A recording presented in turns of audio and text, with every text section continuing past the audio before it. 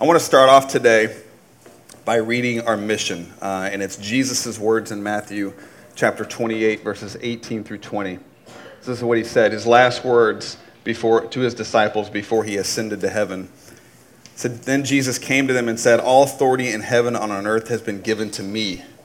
Therefore go and make disciples of all nations, baptizing them in the name of the Father and of the Son and of the Holy Spirit, teaching them to obey everything I've commanded you. And surely I am with you always to the very end of the age.'"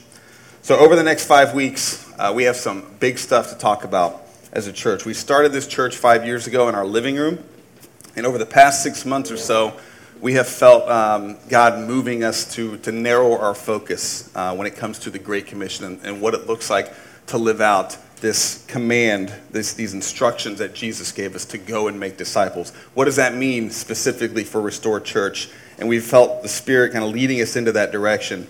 And if you're wondering, when you think of the Great Commission, when he says go and make disciples, disciples means a student or a follower. So what does it look like for us to ourselves follow Jesus as students and followers, and also to invite others along that discipleship journey?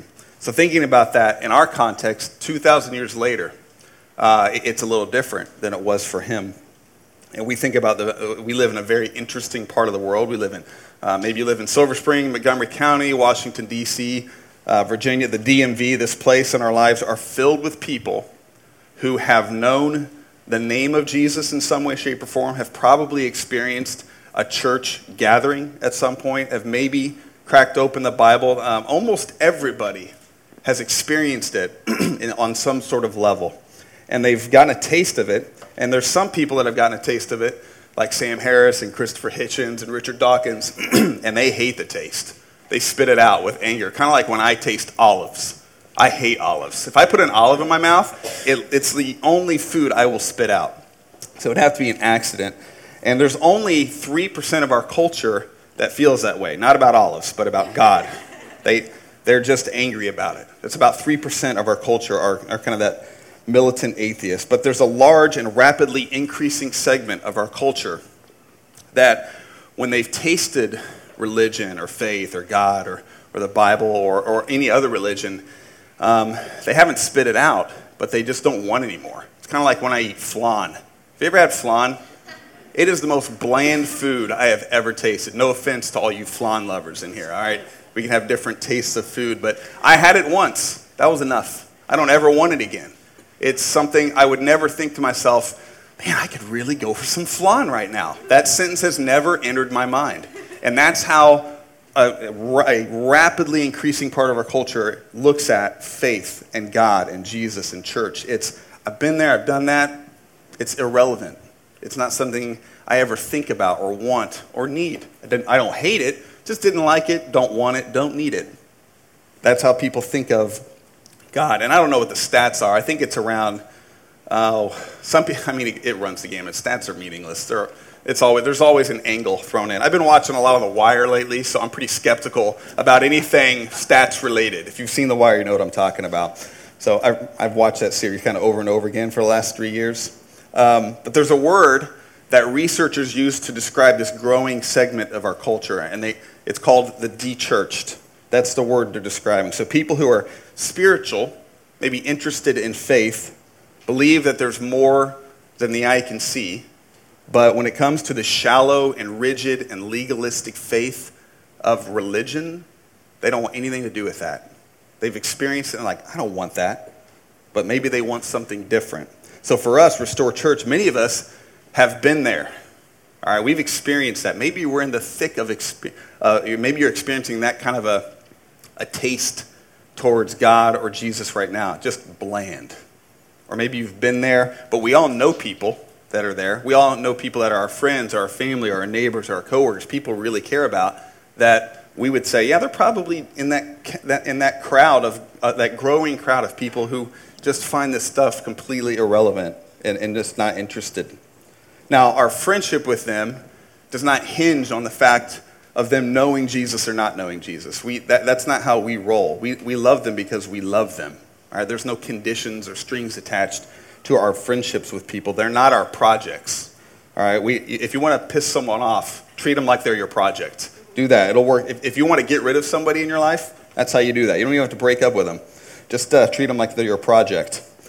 So there's a group of people who are discovering, we are a group of people who are discovering a love of Jesus Christ. Not a love of religion, but a love of Christ. So we're traveling this spiritual journey, and we're excited about the depth and the power and the texture and the mystery of what it means to follow Jesus as Messiah. And so naturally, we desire to invite other people along this journey with us. Not that we have it all figured out, but because we've experienced a taste of something and we want more of it. Something that's much deeper and flavorful than the shallow, rigid, legalistic faith we may have experienced at some point in our life. And we want others to come along the ride, come along the journey, because it's kind of like this countercultural adventure that we want people to go on with us.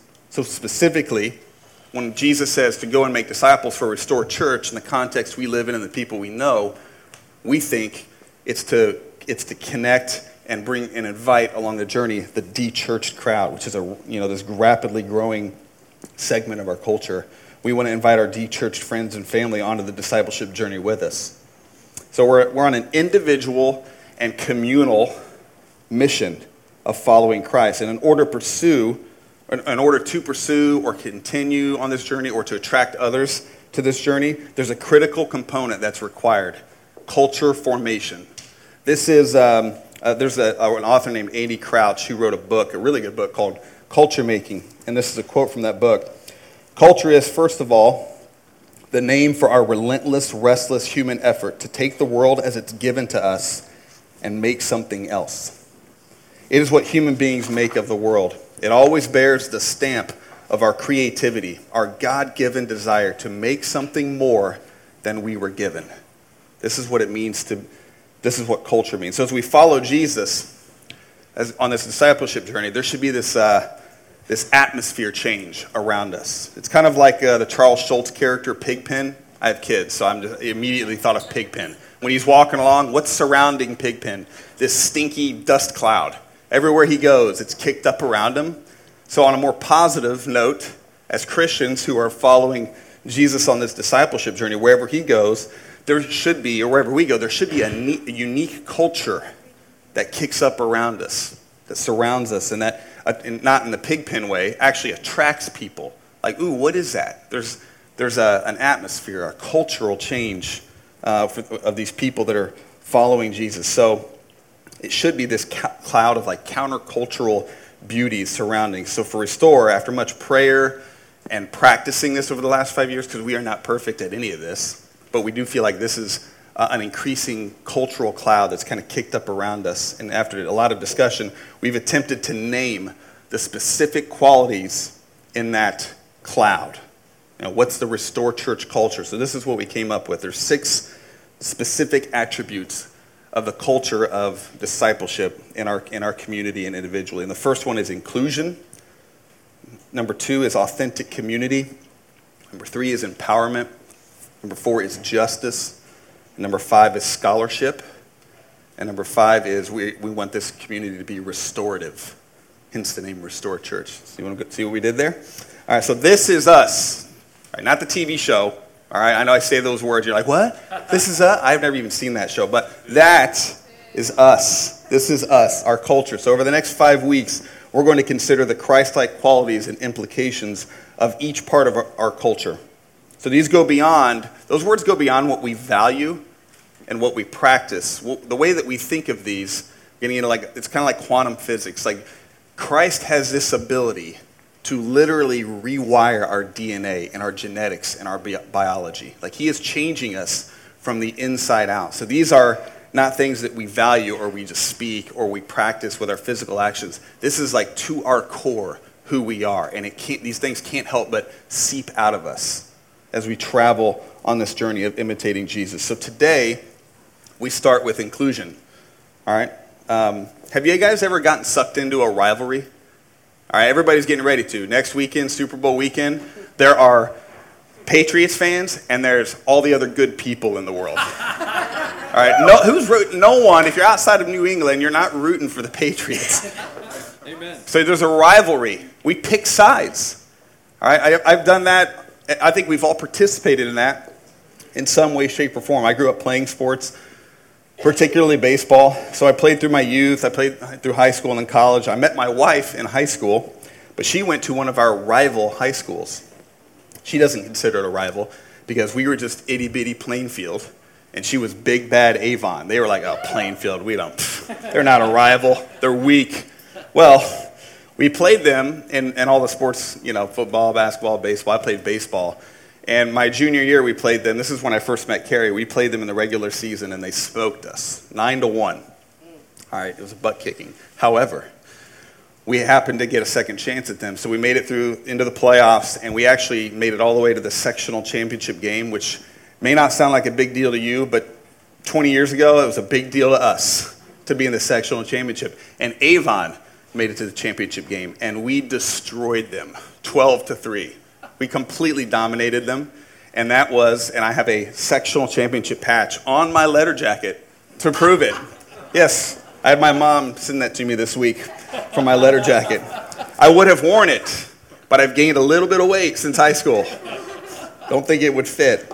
Be fat guy in a little coat. So I still have my letter jacket from this rivalry, and I still bring it up to my wife. She doesn't care. She just laughs, like, oh, give me a break. But I'm like, oh, I remember when we beat Avon 20 years ago, and it still means something. So we understand rivalry in its silliest sense, like that there's an us versus them, there's a rival, whether it's sports or something else. But one of my favorite philosophers who just recently passed away, his name's René Girard. He has a powerful theory that involves rivalry. He believes rivalry is an effect of something he calls mimetic desire. And he contends that mimetic desire is one of the chief characteristics of human beings. We are inclined to desire. So if you look at the 10 Commandments, all right, we're talking about if you've experienced church or God at all, you've probably heard of the 10 Commandments. They're in Exodus 20, the Old Testament. They're fairly popular. You look at all of them, the first 9 deal with action, concrete action. The 10th deals with kind of this internal philosophical thing. It talks about do not covet, right? A desire. So it speaks to this, what René Girard is talking about. So what Girard concludes is that when we covet or desire what someone else has, the effect of this is rivalry, competition, antagonism, and if you take it to its extreme, eventually violence and war. Just depends on how extreme the rivalry gets. There's an effort to acquire something to the exclusion of others. That's mimetic desire. So anytime you see divide or rivalry or hatred or blaming or racism or war, you are seeing the fruit of mimetic desire. You are seeing a group of people who have forgotten that 10th commandment and how wise it is to listen to that. So you're looking at the fruit, and unfortunately, it's very easy for us to want what someone else has. I've experienced that very emotion this week, all right, to want what someone else has and to believe we are in competition for that so that only one of us can have it. So if we listen to mimetic desire, we actually fall into the trap of believing good things are mutually exclusive, that it's one or the other. Not everybody can have it, not I can have it, and them have it. So there's a couple recent instances that come to mind of how this has played out in our culture. So this week, there was an executive order from our president banning refugees from 7 specific countries. And I'm sure there are many reasons being given as to why, but I know one of them is the safety and security of Americans. I've heard that line numerous times being thrown out. And here we have an example of mimetic desire, because on one side, we have a desire for the safety and security of Americans. On the other side, we have a desire for the safety and security of immigrants and refugees. And Satan tricks people into thinking that those two things are mutually exclusive. It's one or the other. And there's another example of this a week ago. So last week there was a women's march in D.C., sister marches all over. Millions of women desiring equality and respect. And frankly, it was amazing. Amazing grassroots movement that began and rose up of a group of people who desire women's empowerment. I've been inspired because it's a battle I've been fighting for the last 4 or 5 years in our church denomination, the empowerment of women. It is something that keeps me awake at night. It is something that angers me when women are treated as less than or don't have the equality and respect of men. So to see this group of women all over the place, crowds like rising up, is really inspiring. But in the midst of that, I saw mimetic desire rear its ugly head. So there was a feminist pro-life group who wanted to sponsor the march, but they were dismissed as sponsors. So I'm not going to get into the politics of that, but let's look at the mimetic desire. There are millions of men and women who want women to have equality and empowerment. And there are millions of men and women who desire an ethic of life. And Satan has tricked us into thinking that the two are mutually exclusive. And they're not. So let's take a look at what Jesus says. So Satan tricks us into believing good things are mutually exclusive. What Jesus reveals is that our desires can be mutually inclusive. This word inclusion gets thrown out in our culture left and right, and what I see is a watered down version, a cheap imitation of what Jesus offers with his life. So anytime I sense, you ever been to a party and someone's sitting alone and they're not talking to anybody? That hurts me. I hate seeing that.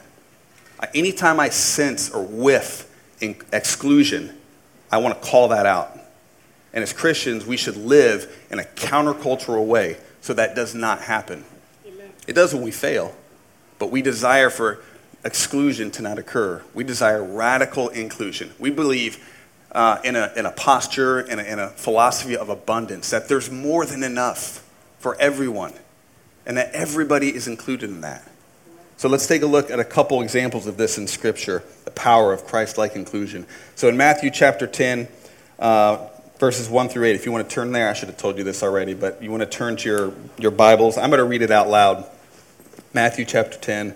I don't have a page number. I'm so irresponsible. 681. Hey, all right. Zach, so responsible. Thanks, man.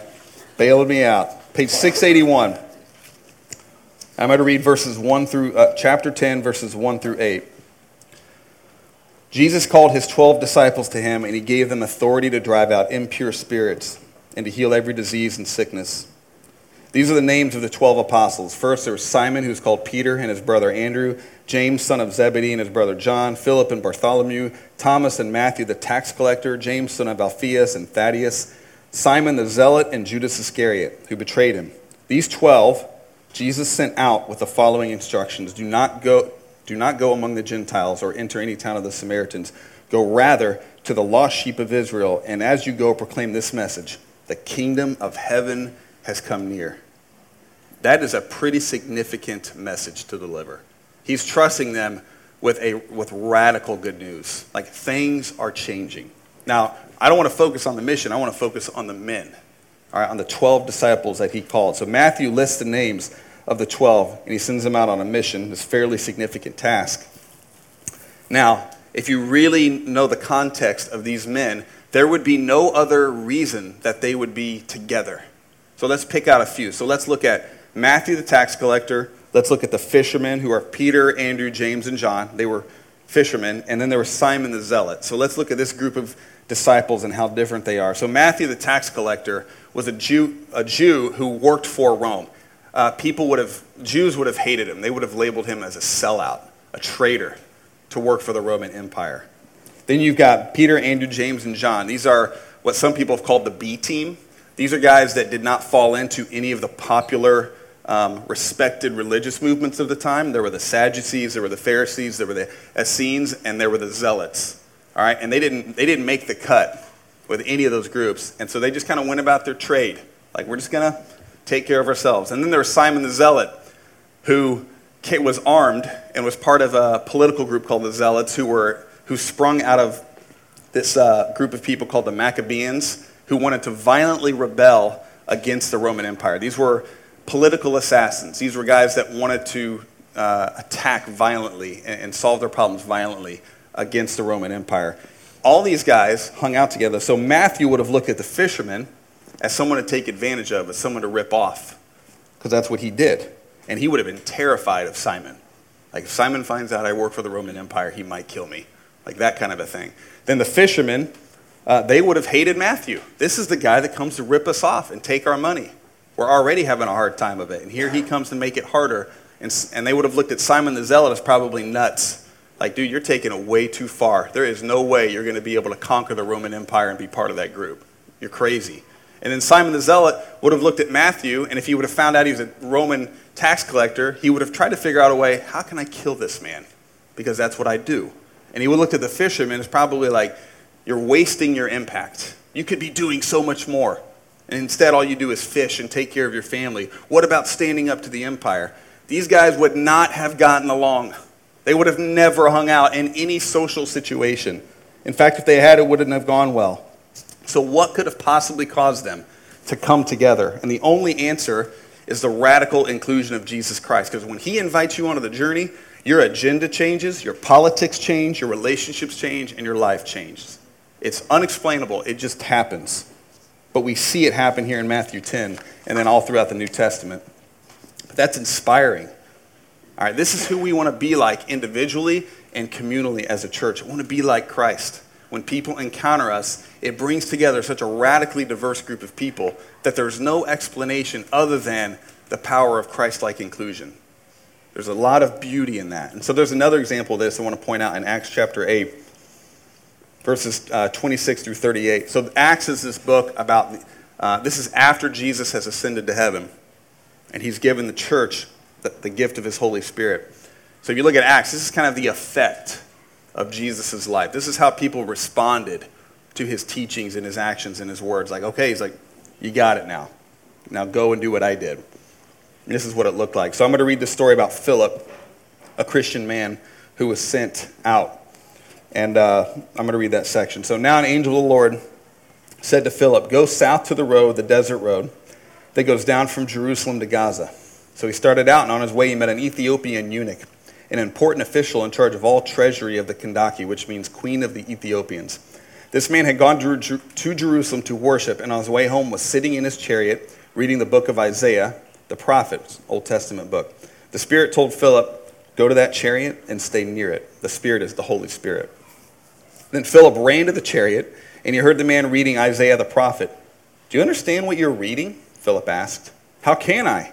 He said, unless someone explains it to me. So he invited Philip to come up and sit with him. This is the passage of scripture the eunuch was reading.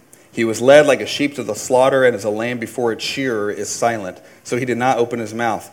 In his humiliation he was deprived of justice. Who can speak of his descendants? For his life was taken from the earth.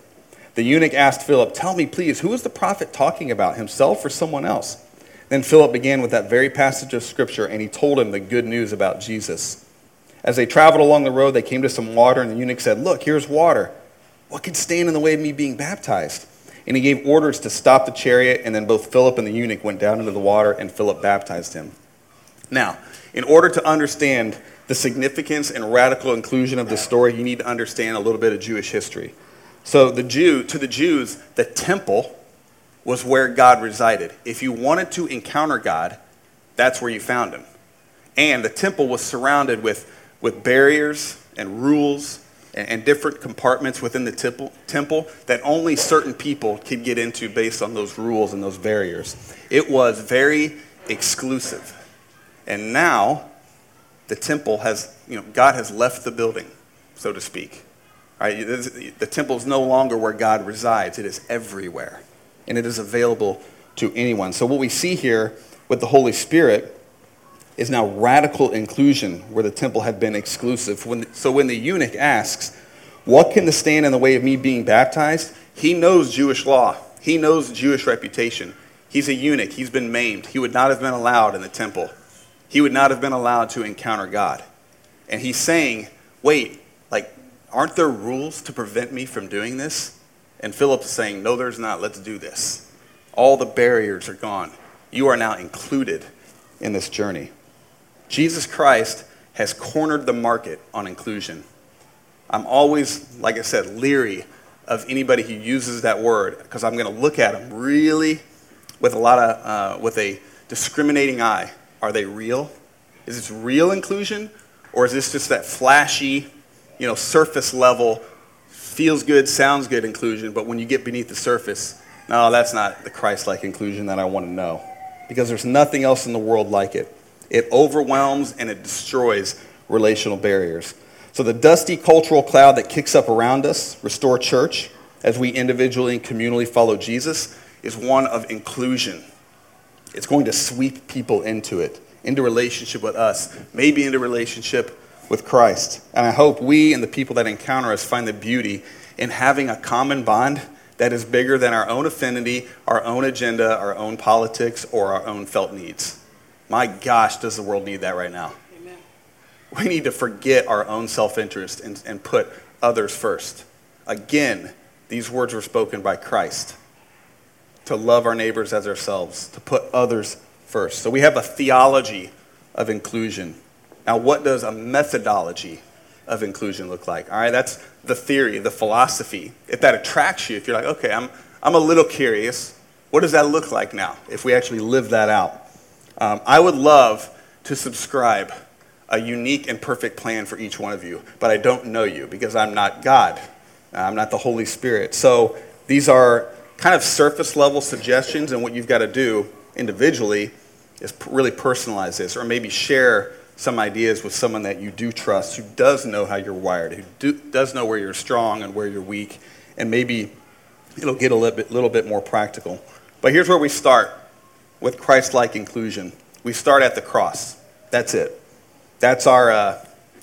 That's like. Have you ever seen The Matrix? The red pill, the blue pill. That's the red pill, isn't it? Isn't the red pill the good one where Neo takes it? I don't know. I'm obviously not reading my notes here. It is the, I'm trying to think of a simile or a metaphor. It's good. All right, it's the method of inclusion, because what Jesus does is he dies on the cross for us. Now, there are lots of different reasons for him dying on the cross. One of them was to show us how to include people, how to draw people in. So the first example, the first thing you can do practically is to be willing to lay your life down. Progressively lose interest in yourself as you gain interest in others. Amen. That is the example of the cross. There's nothing else in the world like it, and there's no other religion that sells it. It is completely unique to Christ and what he did on the cross. And it is the key for inclusion, to lose your life, to lay it down, to lose self-interest, because you will naturally gain interest in other people as you do that. So something I've added to my daily rhythm that I feel like I need to do is, and it's a work in progress, is I want to bless 3 people every day. So I'm going to practice this discipline every day of pausing and stopping and actively listening to the Spirit, saying who needs to hear from me, or who needs to hear from you through me. Maybe a word, a card, a lunch, a coffee, a phone call, a meeting. How can I bless 3 people every day? And that's the discipline I want to exercise in 2017. So far, I'm doing like 1.5 every day. Like, in every other day, it's tough to start that new rhythm. But I've noticed God working through that. When I lose interest in myself, even if it's only for 30 minutes, and I gain an interest in someone else for those 30 minutes, something special happens when we do that. So what does it look like for you to gain a growing interest in others, specifically others who aren't like you? All right, think about that and how that practically plays out in your life. So inclusion increases as we're willing to die to ourselves. That's the first thing. The second thing is you have to die to your own sin. All right, that's a kind of a dirty word to talk about sin, but it's just there. And this is where postmodernism is missing out. All right, what feels good to you could very easily be causing harm to others, could actually cause exclusion. That's why inclusion in its purest form is only possible with Jesus, because a perfect Christ-like inclusion only happens when there's an individual or a group of people who are willing to die to their own sin, to let God restore them and refine them and purify them. We're all on that journey of what that looks like, because we don't get to define what's good and bad. That never goes well for humanity. It just doesn't. It's good to have someone like Christ who does define that for us. So we have to remember that sin not only harms ourselves, it causes great harm to other people. Sin causes exclusion. So when you see exclusion, you are seeing the fruit of other people's sin and their lack of ability or desire to repent of it, to go in another direction. So what sin do you need to repent of? And it doesn't matter what it could be, the most secret, internal area of brokenness. But I'm telling you, it plays out in the real world. All right, because out of the heart is what springs action. It plays out no matter how under control you think you have it. It will play out. And it will cause the exclusion of others. So what sin do you need to repent of? When you think of the word repent, think of 180. Like I was going this way, doing this thing, and now I'm going to do a complete shift. And I'm going to pursue Christ. So what do you need to shift away from in regards to sin and towards Christ? Again, that's a personal thing that I don't know. I know what mine are and what I struggle with and what repentance needs to continually occur. But it's an individual thing that we need to think about. So we want to practice communal inclusion too. And we have one very simple way we try to do that is we do this lunch about every 3 months called Roots of Restore. We talk about who we are as a church. It's basically our hope for how you can hear about who we are, how you can get connected to community, how you can serve with us and join the journey of pursuing Jesus with us as a community. And we're going to have that on February 26th, which is I think 5 Sundays from now. We'll have more details coming up, but it's if you're interested in Restore Church, curious about what it would look like to join on the journey with us, or if you just want free lunch, come join us, all right? Because with free lunch, it'll be from noon to 2 on February 26th. If you want more info, you can write that on your connection card. But that's just one way of communal inclusion. But we have to do better at that. And we have some exciting announcements coming up in February that I think are taking a step that are going to increase the cloud of inclusion in our church. And I think there's going to be good things. So I hope you'll join us over the coming weeks to hear about that. So we're going to close with this song. It's called Our God is Love. And there's a lyric in this song we're going to close with that I really love. It says, all creation now is one. So thanks to Jesus Christ and his example of inclusion, we have that hope of divides shrinking, of exclusion ending, and of humanity becoming one again. And man, right now, look at our climate right now, like the spiritual, emotional, political climate. It is rough. All right, it's like a blizzard or tornado. There are lots of waves going on, and we have an opportunity, if we follow Jesus, to shrink those gaps relationally and for the divides to disappear. And we think Jesus is the best way of doing that, of practicing his radical Christ-like inclusion. So let's pray, and then we'll sing together.